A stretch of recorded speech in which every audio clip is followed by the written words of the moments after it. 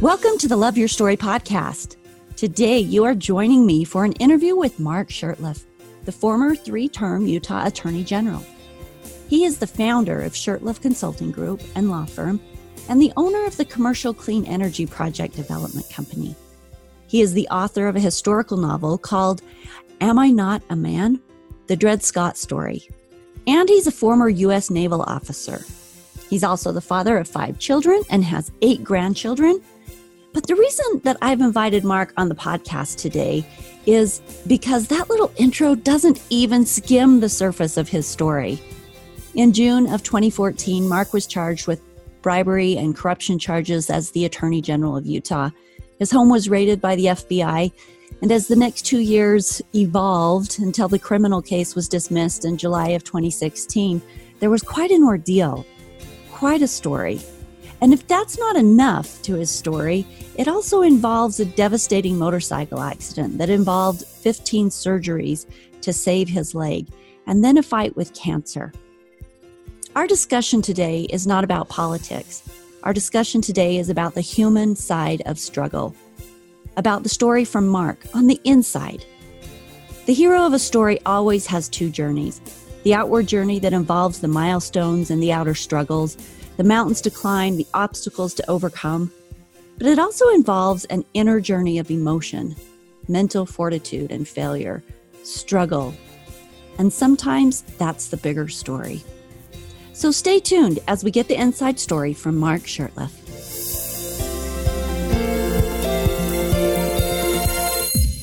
Stories are our lives in language. Welcome to the Love Your Story podcast. I'm Lori Lee.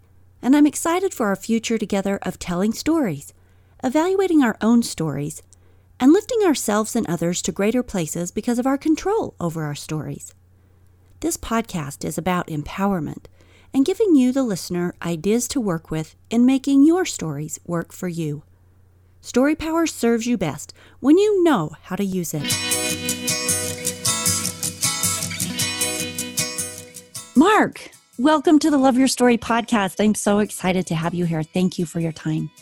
No, thank you, Lori. Good to be with you, and I'm really looking forward to this. I'm really pleased we ran into each other at the podcast summit, and we talked, and now I'm really delighted to be on your program. You never know who you'll meet at those things, do you? That's right. So many of my listeners are not from Utah, so while much of your story has been centered in the media and focused on over the years, can we start with a little background information and details of the case that was brought against you, and we'll kind of pick up the story there. All right. Well, so I actually had just left office after serving 12 years, so 3 terms as elected Attorney General of Utah. And they started looking at some allegations against my chief deputy, who became Attorney General after I did, and that bled over onto me. And John Swallow. Yes, John Swallow is his name. So the FBI and the DOJ initially were looking at it, but after interviewing me, and they sent out their representatives from their public integrity section from the Department of Justice, Maine, they decided they weren't going to be charged. They were going to file. Well, the local county district attorney, who has been a political foe of mine for quite some time, I'm not going to go all into that, but he decided he was running for re-election. I guess his theme was nobody is above the law, and so he clearly tied in my investigation and very public arrest and all the free media he got from that to charge me with a dozen felony crimes. As a former Attorney General, one of the most devastating things I've ever experienced. And it was, of course, very open, very public. It seems like every single day there was something in the media, and it was all a false narrative. For 2 years, it was a false narrative because I couldn't speak out. I'm facing criminal charges. My lawyers don't let me to speak. So the public only got one side for 2 years. What gifts were you accused of taking, the bribery charges and such? They were campaign contributions, what they were kind of trying to focus on. And then it said I had flown on some private planes, but they said it was for campaign contribution using someone's private jet, but they were actually not. The truth was I was doing those to raise money for a foundation I started to treat sick cops who were sick from busting meth labs and other charitable issues. So from start to finish, it was a false narrative, and we're going to be able to prove now that the It was all perjured statements and search warrant affidavits. FBI and local state investigators lied outright, misrepresented, omissions, and it's just one of those. I wouldn't have believed it if it hadn't happened to me, because I've been involved in criminal justice my whole life, and it just shocks me to think that law enforcement professionals and criminal justice professionals would go that far just to win something. You wrote to me, I didn't just believe in maintaining certain values, but I swore solemn oaths as a 5-time scoutmaster, lawyer, naval officer, county commissioner, and attorney general to honesty, integrity, duty, honor, country, and selfless service to the people's good. So when you were falsely accused in this public forum with crimes alleging violations of those oaths, you mentioned to me that that was devastating. That was worse than all of the surgeries from your motorcycle accident, which we're going to get into, and worse than your cancer diagnosis and chemo.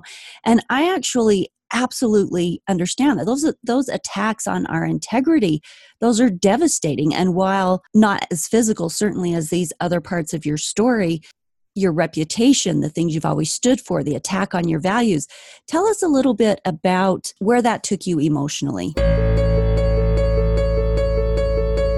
As you very well explained, it was, to have attacked what the very essence of who I was, or who I believed I was, or tried to be. I mean, I strove the whole time I was in office to never accept like a fee to speak at an event. I could take honorariums, and I was offered money to speak at events, and I always just said, no, I don't want to, make it look like anything. I could have served on boards for pay. The pay wasn't that great as Attorney General. Most of my attorneys made more than me, frankly, but that's okay. I wasn't doing it for that, and so to do all the things and work so hard and to feel good about serving the people and the things that we started, it all gets lost. It all goes away, and then the very essence of who I am was under attack and displayed all over the internet and local media, and that takes its toll. I've served for years on Youth Suicide Prevention Board nationally. That was one of my big emphases as Attorney General, to go and speak to kids at schools, junior highs and high schools, about suicide and so forth. And I never thought I'd be one that got to that point, but I did. I was in D.C. I'd lost my job there. That was finally, after leaving office, after all those years, my family sacrificed. I'd lost all that. I had all these charges. It was like standing on the subway platform and thought, how easy would it be? Everybody knows I've had all these surgeries on my legs, and I can't, I limp a lot and my legs fail. It'd be so easy just to collapse my legs and fall in front of that train. It would look like an accident. So what kept you from doing it? Lori, I think I have to just attribute it to divine intervention, because my phone rang, and it was a friend of mine who was a former director of the National Association of Attorneys General. She lives in Virginia. She's a 70-year-old. I call her my Jewish mother, but she just called, and she said, "What's going on?" I couldn't even answer. I was so stunned and so upset. But then I told her, and she said, "Sit down on the bench right now. I'll be there as soon as I can." And she rushed over and took me to her home and sat me down, and we talked. And it was that saved me. I told her the other day.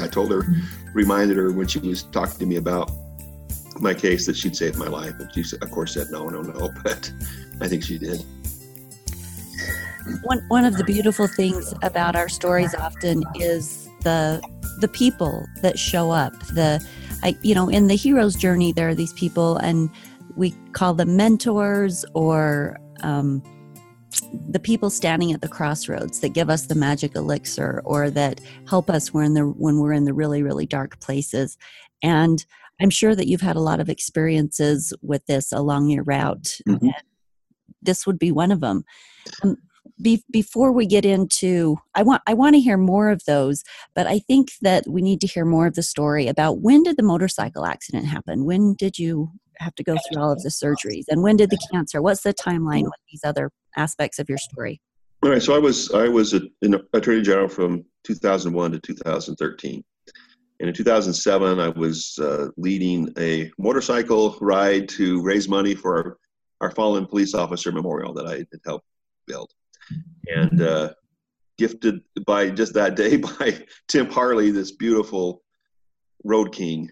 And I just hit one of those coming around a corner and gravel, and it had been raining, and usually you can just slide out on that, but it caught my left foot under that 900-pound motorcycle and just destroyed everything below my knee. Wow. Yeah, it was, and so life flighted, the whole thing, and also tore off my shoulder. I mean, it was pretty serious injury. And a lot of pain, obviously, a lot of surgeries. It didn't work. It wouldn't heal. They tried plate and screw. They just couldn't get it to heal. And wow. What years was this? so 2007 through 2008. Okay. It was September 2007, and in the summer of 2008, it still hadn't healed, and so I had two options: cut it off, wow, or use a thing called an Ilizarov frame, which is an external fixator that they put on and tighten and make you walk around in pain.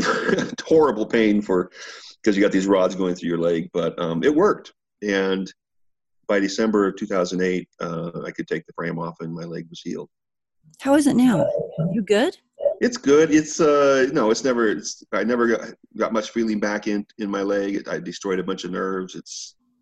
It weighs 5 pounds more than my other leg because it's just bigger. Really? Yeah. You know what was through all that and all that pain and all the struggles in and out, and I ended up times I was in the hospital. I ended up getting massive infections in my leg. It was just a really tough time. But you know what got me through that? Tell me. It wasn't just one mentor. It was just people across the board. I was really surprised because, Democrats, I was a Republican Attorney General. The Democrats came up as a Democrat association that every religion, I would get news that someone had put my name in the Western Wall in Jerusalem, or I'd been prayed at the mosque, or my name in the LDS temple. I even heard from a friend who's Navajo. She said we had them do a blessing way for you.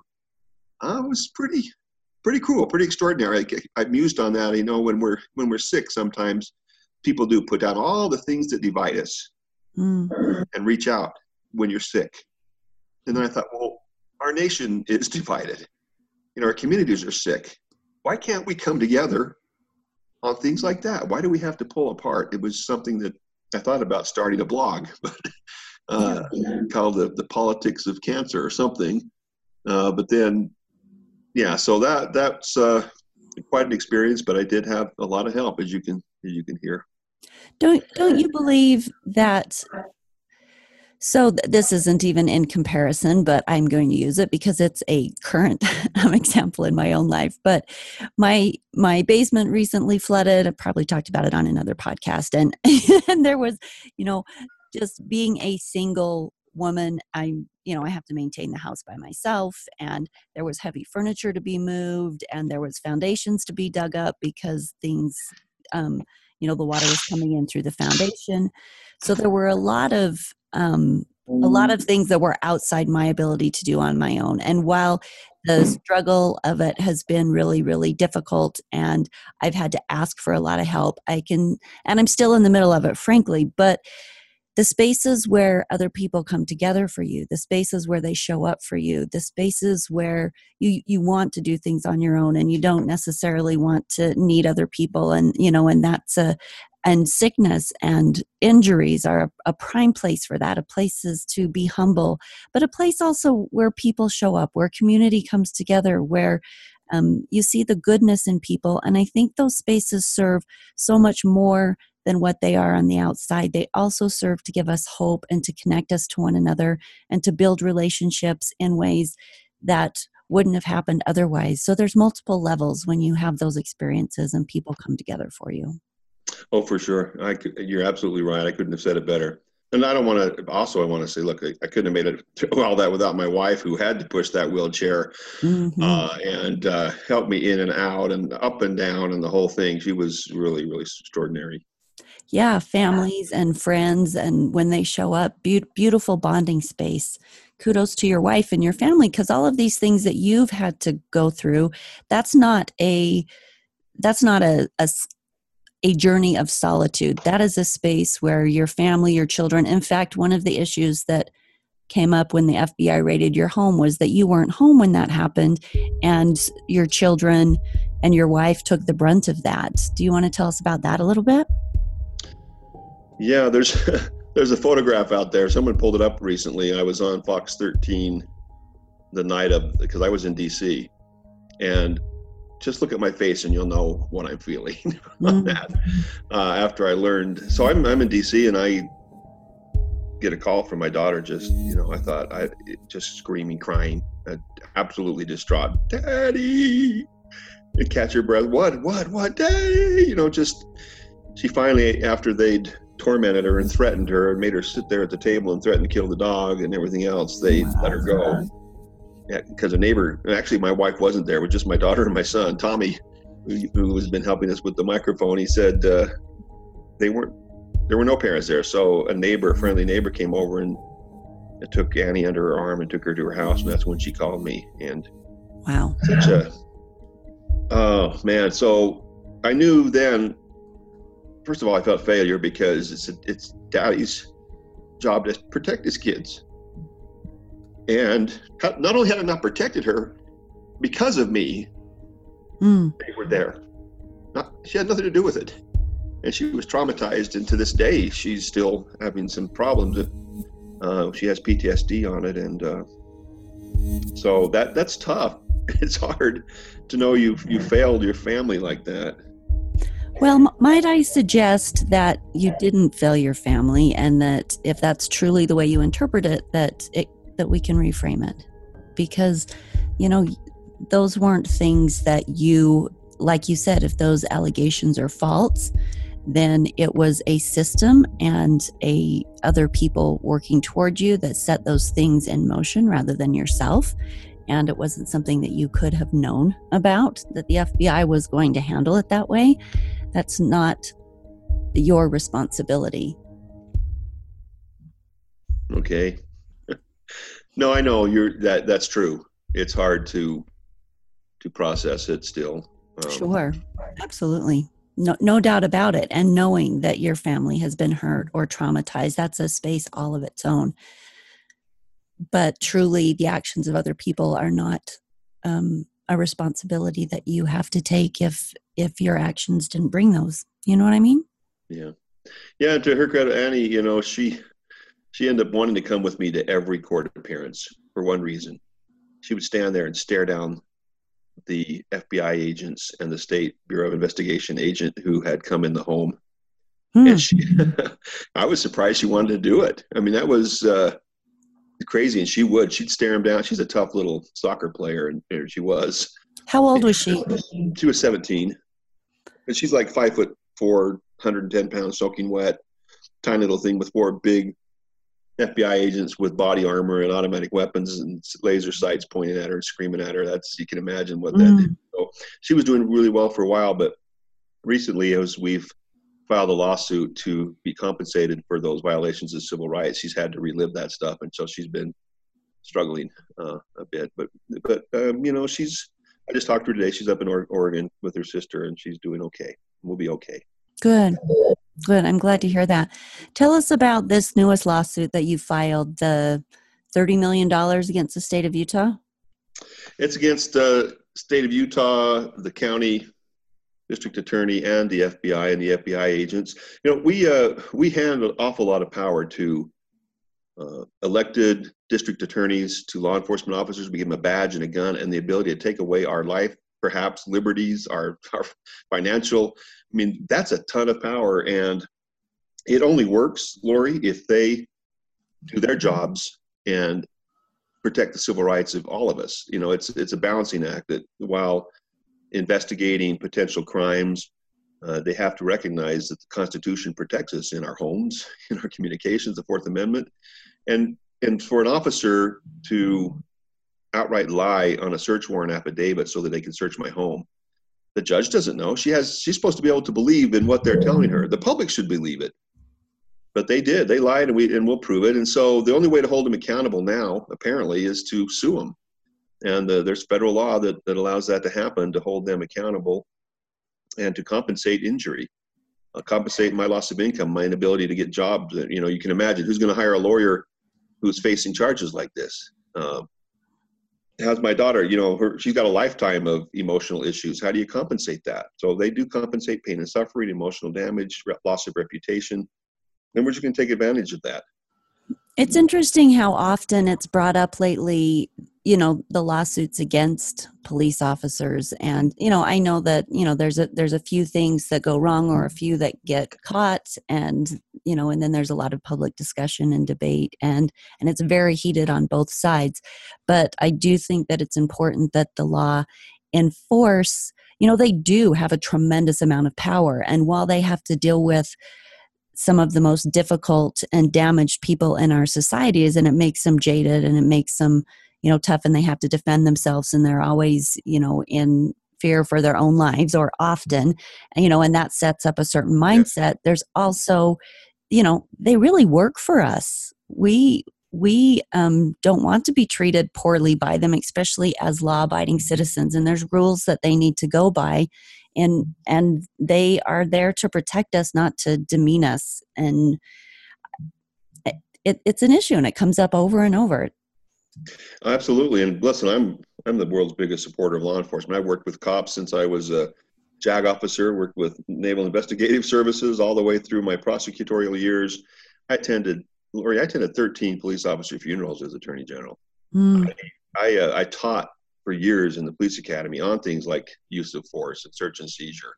I created a foundation, as I mentioned, to treat sick cops. I mean, I am a friend of law enforcement, and the vast majority are good, decent public servants. The problem is when you have those who will abuse that authority, then they wreck it for everybody. So, some of what I'm doing now in holding these FBI agents and others accountable is they ought not to be out there. They ought not to be police officers if they're willing to do that, to lie, and in order to charge somebody and to search their homes, etc. So that's why it's there, and we do have to hold those people accountable. And for my part, I hear from lots of police officers, rank and file. I bump into people all the time, and they support me, even though I'm suing cops, because they say they give them all a bad name. The bad ones do.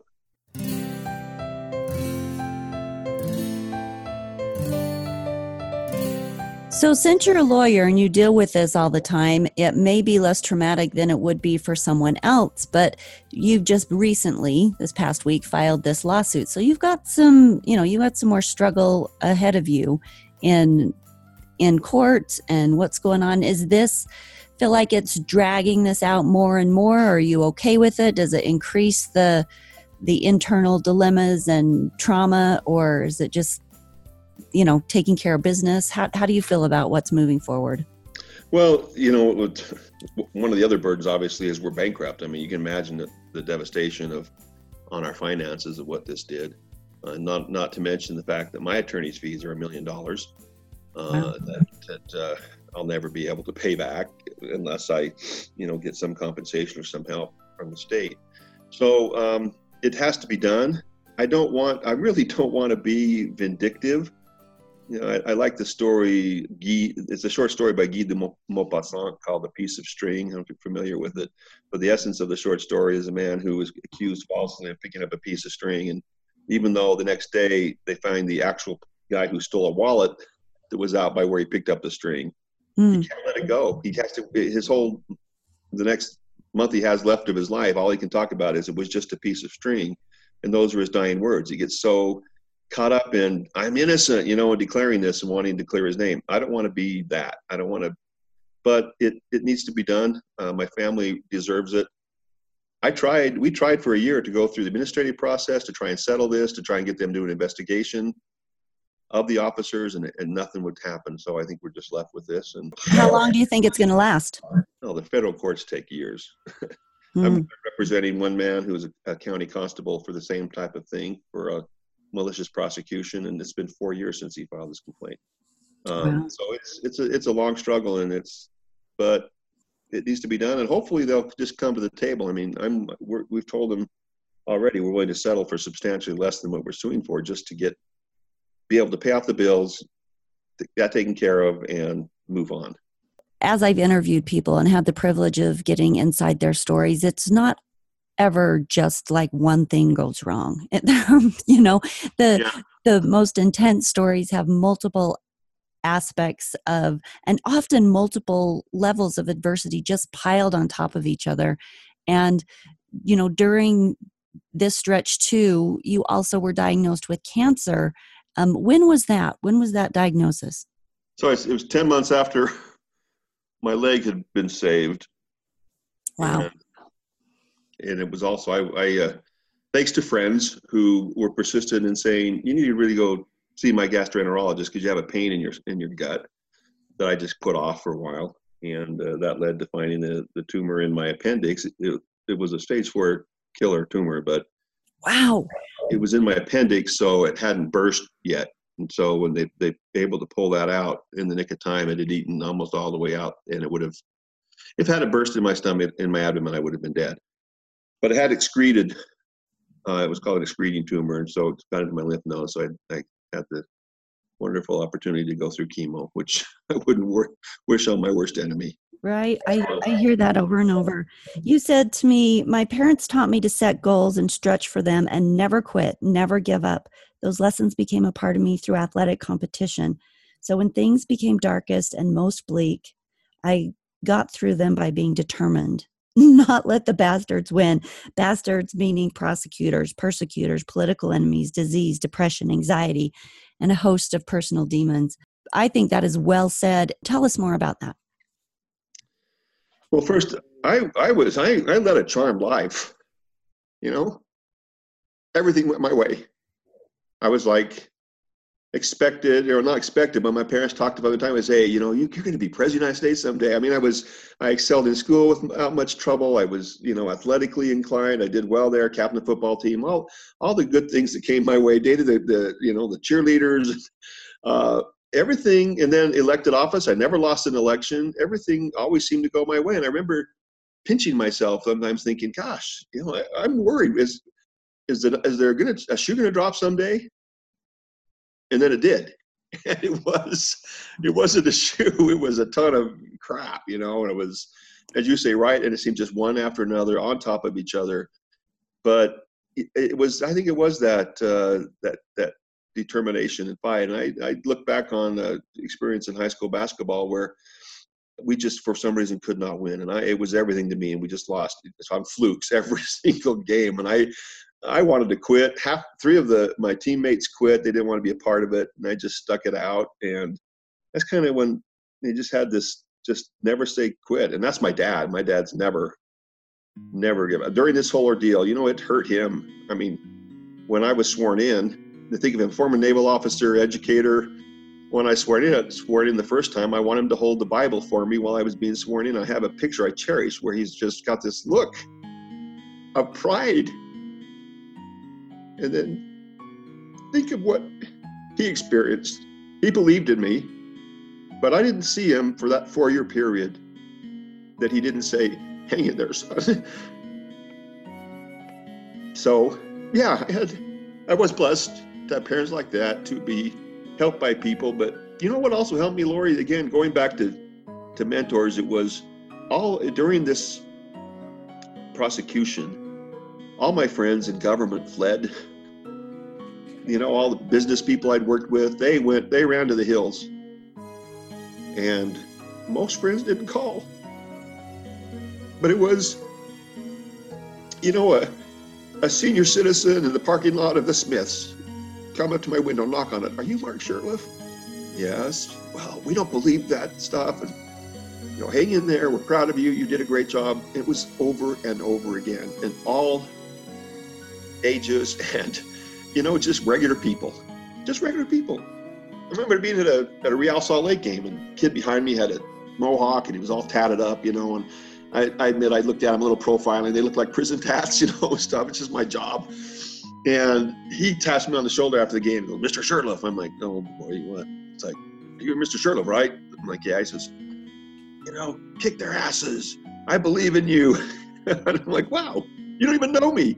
So I know what you did. I know the service you rendered, and I'm grateful for it. And just hang in there, that this will turn out okay. It's amazing. That was really, really special. And it continues to this day.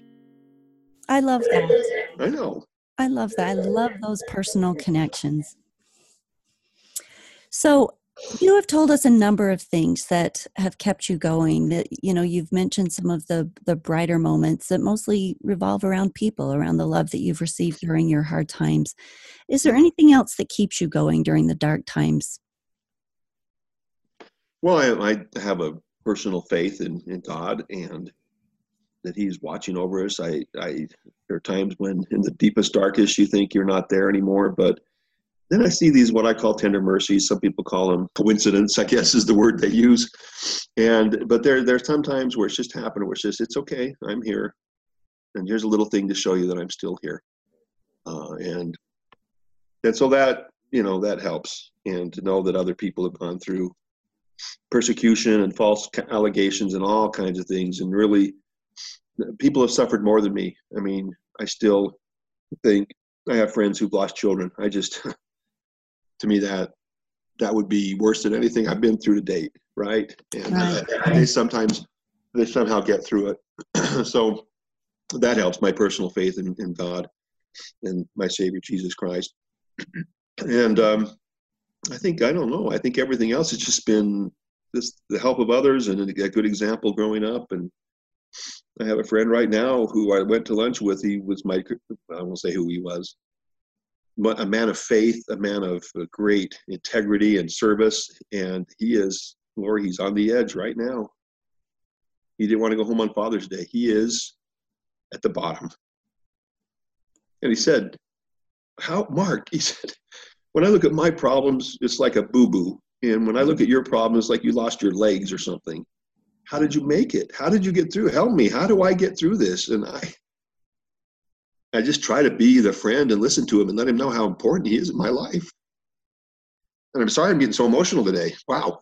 These are, this brings up, a lot of stuff, but I appreciate the emotion because it's real. And the things we're talking about are the real emotional parts of the story, that inner hero's journey that has everything to do with emotion. And if it's not, and the things we're talking about are the things that drive you into your very own Gethsemane, I mean, this is the tough stuff. If you weren't emotional about it, I would worry about you. Well, and then again, I said that to him. I said, Paul, don't let the bastards win. And he goes, what do you mean? Who are the bastards? And I'm like, it's those demons you're facing. It's you doubting yourself. It's all those things. Just, you can't give in to that and know that there's people that love you. And if nobody else does, I do. You're my friend. I need you in my life. Well, you and I had talked earlier about just the prolific amount of suicide that's going on lately, that there's such a war inside our own heads going on of hopelessness. And I just believe that the powers of evil, darkness, Satan, whatever you believe in, are really active inside people's minds and heads, taking their situations and then, creating that self-loathing, creating fear, creating self-doubt, creating massive amounts of unhappiness as people try to get through these hard things. So that's why I feel like these interviews with you, with the other people that I talk with, sharing these inspiring stories of getting through these dark swamps, these haunted forests, these dragon lairs, and making it through to the other side, not giving up, despite the fact that in all of our journeys, there are those spaces where we desperately want to give up, but we choose one choice at a time not to. Yeah, and I agree with you. And there's a scripture that says, that I think is talking about our time right now. I can't remember which scripture it is, but it says that darkness covers the earth and gross darkness the minds of the people. And it is. The message, basically, I also share with Paul. He knows my daughter, Danielle, who right now I'm raising her 4-year-old because she's been going through some difficulties, but she's 18 months clean and sober. She's up in Oregon. She's back in school. I think she's turned her life around. I know she has, but she had some dark times, and she had a suicide attempt at 14 when she was just so sad and everything was dark and nothing was ever going to change. And she ran into the kitchen with me on her heels, grabbed a knife, and tried to stab herself. Wow. I caught the blade, and for a half an hour, it was a tug of war. Daddy, let go. I don't want to cut you. And, let go because I don't want you to hurt yourself. And, and so we had to have the police come and, restrain her, but she got in the hospital, and a couple of days later, we got her home, and she's sitting right here where I'm sitting right now, talking to you at the kitchen table, looking out the window. It was a sunny day, sunny morning. She goes, "Dad, that was really hard." She said, "That was really, really bad, huh?" I said, "Yeah." She goes, "Well, it's a bright new day." She said, "If you ever talk to kids about suicide or anybody, at that darkest moment, if you can just hold on one more day, just get to the next day and take it from there.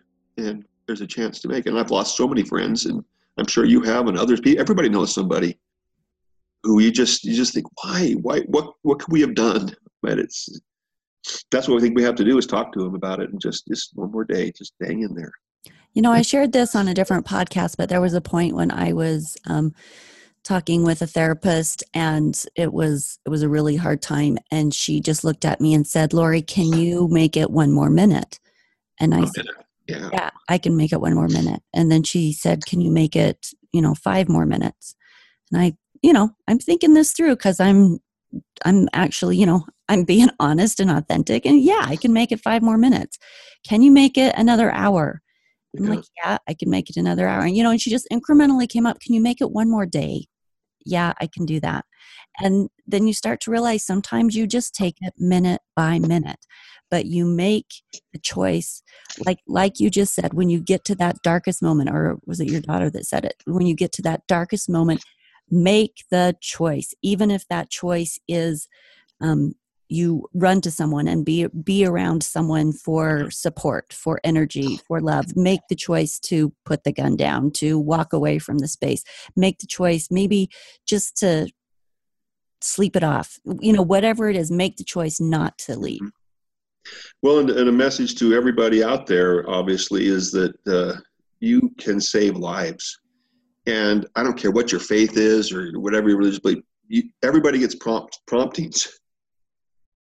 If you get a prompting that reach out to somebody, then act on it. I tell this to school kids, you can save lives. You have friends who talk to you. They talk to you. They won't talk to their parents or their religious leaders, but they'll talk to you, and you will see the signs. But you have to speak out. You have to talk, put your arm around them, bring them in your circle. You can literally save a life that maybe nobody else can, and that's true for all of us. Well, and you never really know. That's why those promptings or impressions or intuitions are so important, because you never really know what anybody else is going through. You never know when that critical moment is. But if you feel like, hey, I need to go up and give that person a hug, or I need to offer this, or I need to be there, I need to reach out.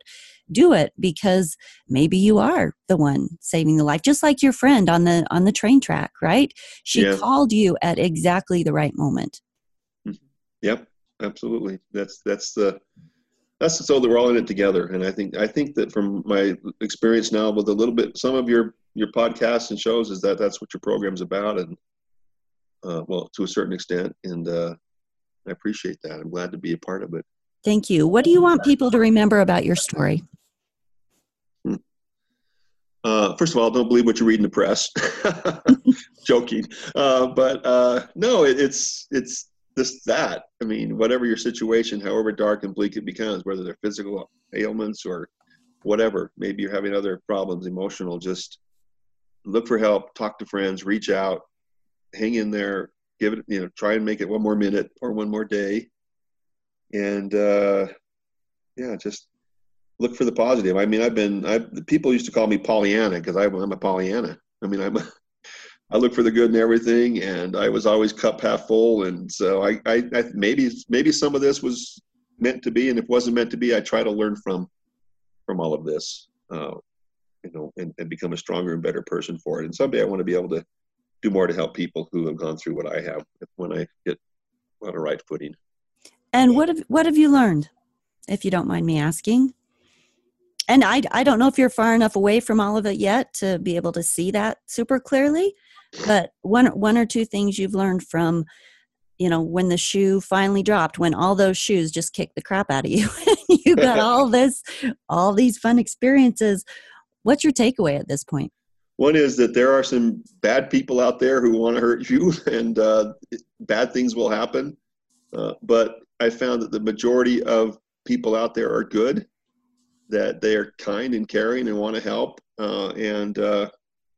Sometimes if you, at that moment when you seem to not be able to help yourself, I mean, all the positive thinking in the world isn't going to work, then it's going to be somebody else who reaches out to you. And I just love that. That's it restores my faith and belief in mankind, even though there are people who literally willfully, maliciously wanted to hurt me for whatever their own personal gain. There's a lot more people who are there to help you. And that sense of community needs to be talked about. It needs to be, I want to get back to that in politics in particular. I call myself a recovering politician, so I really can't get too close to it, right? But I just want to, I think we can solve these ills facing our communities and our nation if we can just get past the things that separate us and recognize what we have in common. And ultimately, I believe this. My motto, my personal motto through the whole time in my public service was a quote from Cicero that John Adams also liked, and it's, "The people's good is the highest law." I believe it so much I tattooed it on my arm, right, before this all happened. And at the end of the day, it's still, whatever we do ought to be about the people's good. That's what politics were supposed to be about in the beginning. That's why we came together as communities and formed, these associations to help each other out. And we just seem to have forgotten that nationally, clearly, even locally. We just let too much divide us. And I just want us to see us pull together. Like what happened with and I know we don't want to talk politics, but with the separating families, it seems like people came from all across the board, every ethnic, every political, they came together and said, this is wrong. This is not America. And it changed. So let's keep doing that kind of thing, coming together, right? I love how you're, you can take your personal experience, and that not only does it teach you things personally, but it also teaches you things in the bigger realm for which you are experienced, which is politics and, leading and guiding and directing larger groups of people, and that you see that in that bigger space as well. That's nice. Well, thank you. That's still something I love and I'm concerned about, and I love this country, and I want to see things go right. And it's not. I have so many friends who are Democrats. who were attorneys general. I worked across party lines with them, and a couple of them went on to higher offices in Senate, and they came back and said, "Mark, it has just gone in the last 10 years to the point of we can't get anything done because it's all about who's right and who's wrong." And yep, there's a lot of that. And the media, of course, plays into it, and it's a pretty messy scene out there, as you know better than anyone. But I haven't lost hope, and I think our community people can still reach out, and I think that I'm glad that we have this alternative media now, because it seems like even, what do you believe anymore? And is there fake news, and is there slant? And it seems like they're just all warring with each other and cannot seem to get along. Well, maybe it's through things like your program that are going to spread, and it's going to reach real people who have the same concerns, and say, let's do something. It's a populist idea that I really like. Real people with real stories. And, yes. The lovely thing about, and the interesting thing about the internet is it has become the new campfire around which our stories are told. Yeah. And everybody has a voice. It's no longer you have to make it past a publisher in order to have something done. Heck, you can self-publish books, and just with all of the resources that are available. And that means there's a lot of noise going on. There's a lot being said, and there's a lot of crap and a lot of meaningless stuff. But there's also there's no gatekeepers. Everybody has a chance to tell their stories. Everybody has a chance to contribute if they want to. Social media is all about people constantly telling their stories. And this opens up communication in a way that can be liberating because it can't be controlled. That's right. I love it. Yeah. And I have hope, and it gives me hope, frankly. Yeah, it's a good thing. And thank you. Thank you for sharing your story with us. I appreciate having you on the podcast. Thanks for the opportunity, Lori. Absolutely.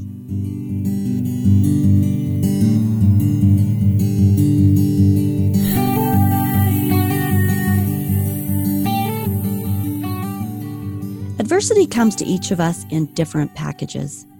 It's a tale of deep struggle. The things I take away from this discussion are the beauty of community, the beauty of people coming together to help. The struggle and those adversities that we go through, we all go through something. We all go through those. And when people are there, it builds, it strengthens, it connects us. And this is a beautiful space. I want to encourage or challenge you this week that you be the person. If you're in a space of one of these really deep spaces of adversity, then you can either choose to look outward and away from your suffering so that you're not focused on it by being the answer to someone else's suffering.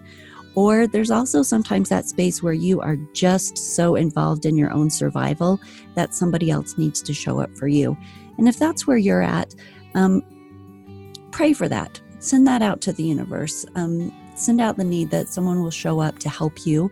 And if you're in a space where you can listen to your intuition, to your promptings, that you can be the person this week that will be creating that sense of community and help and be there for somebody else in one of their dark times. Thanks for joining us today for Mark's Story. Love Your Story podcast is about inspiring and empowering each of you wonderful listeners. I really am grateful for you and love you, and I'm hoping the best for all of your life stories. And it's to empower you to find the strength to live your best story on purpose. That's why we look at other people's stories and their overcoming and how they do it. I've provided tools on the website, loveyourstorypodcast.com, tools to help you reframe your past stories that are holding you back.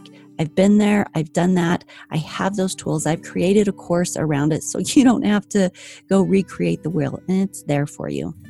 I have also created the 21-day Life Connection Challenge. Life stands for living intentional and fearless every day.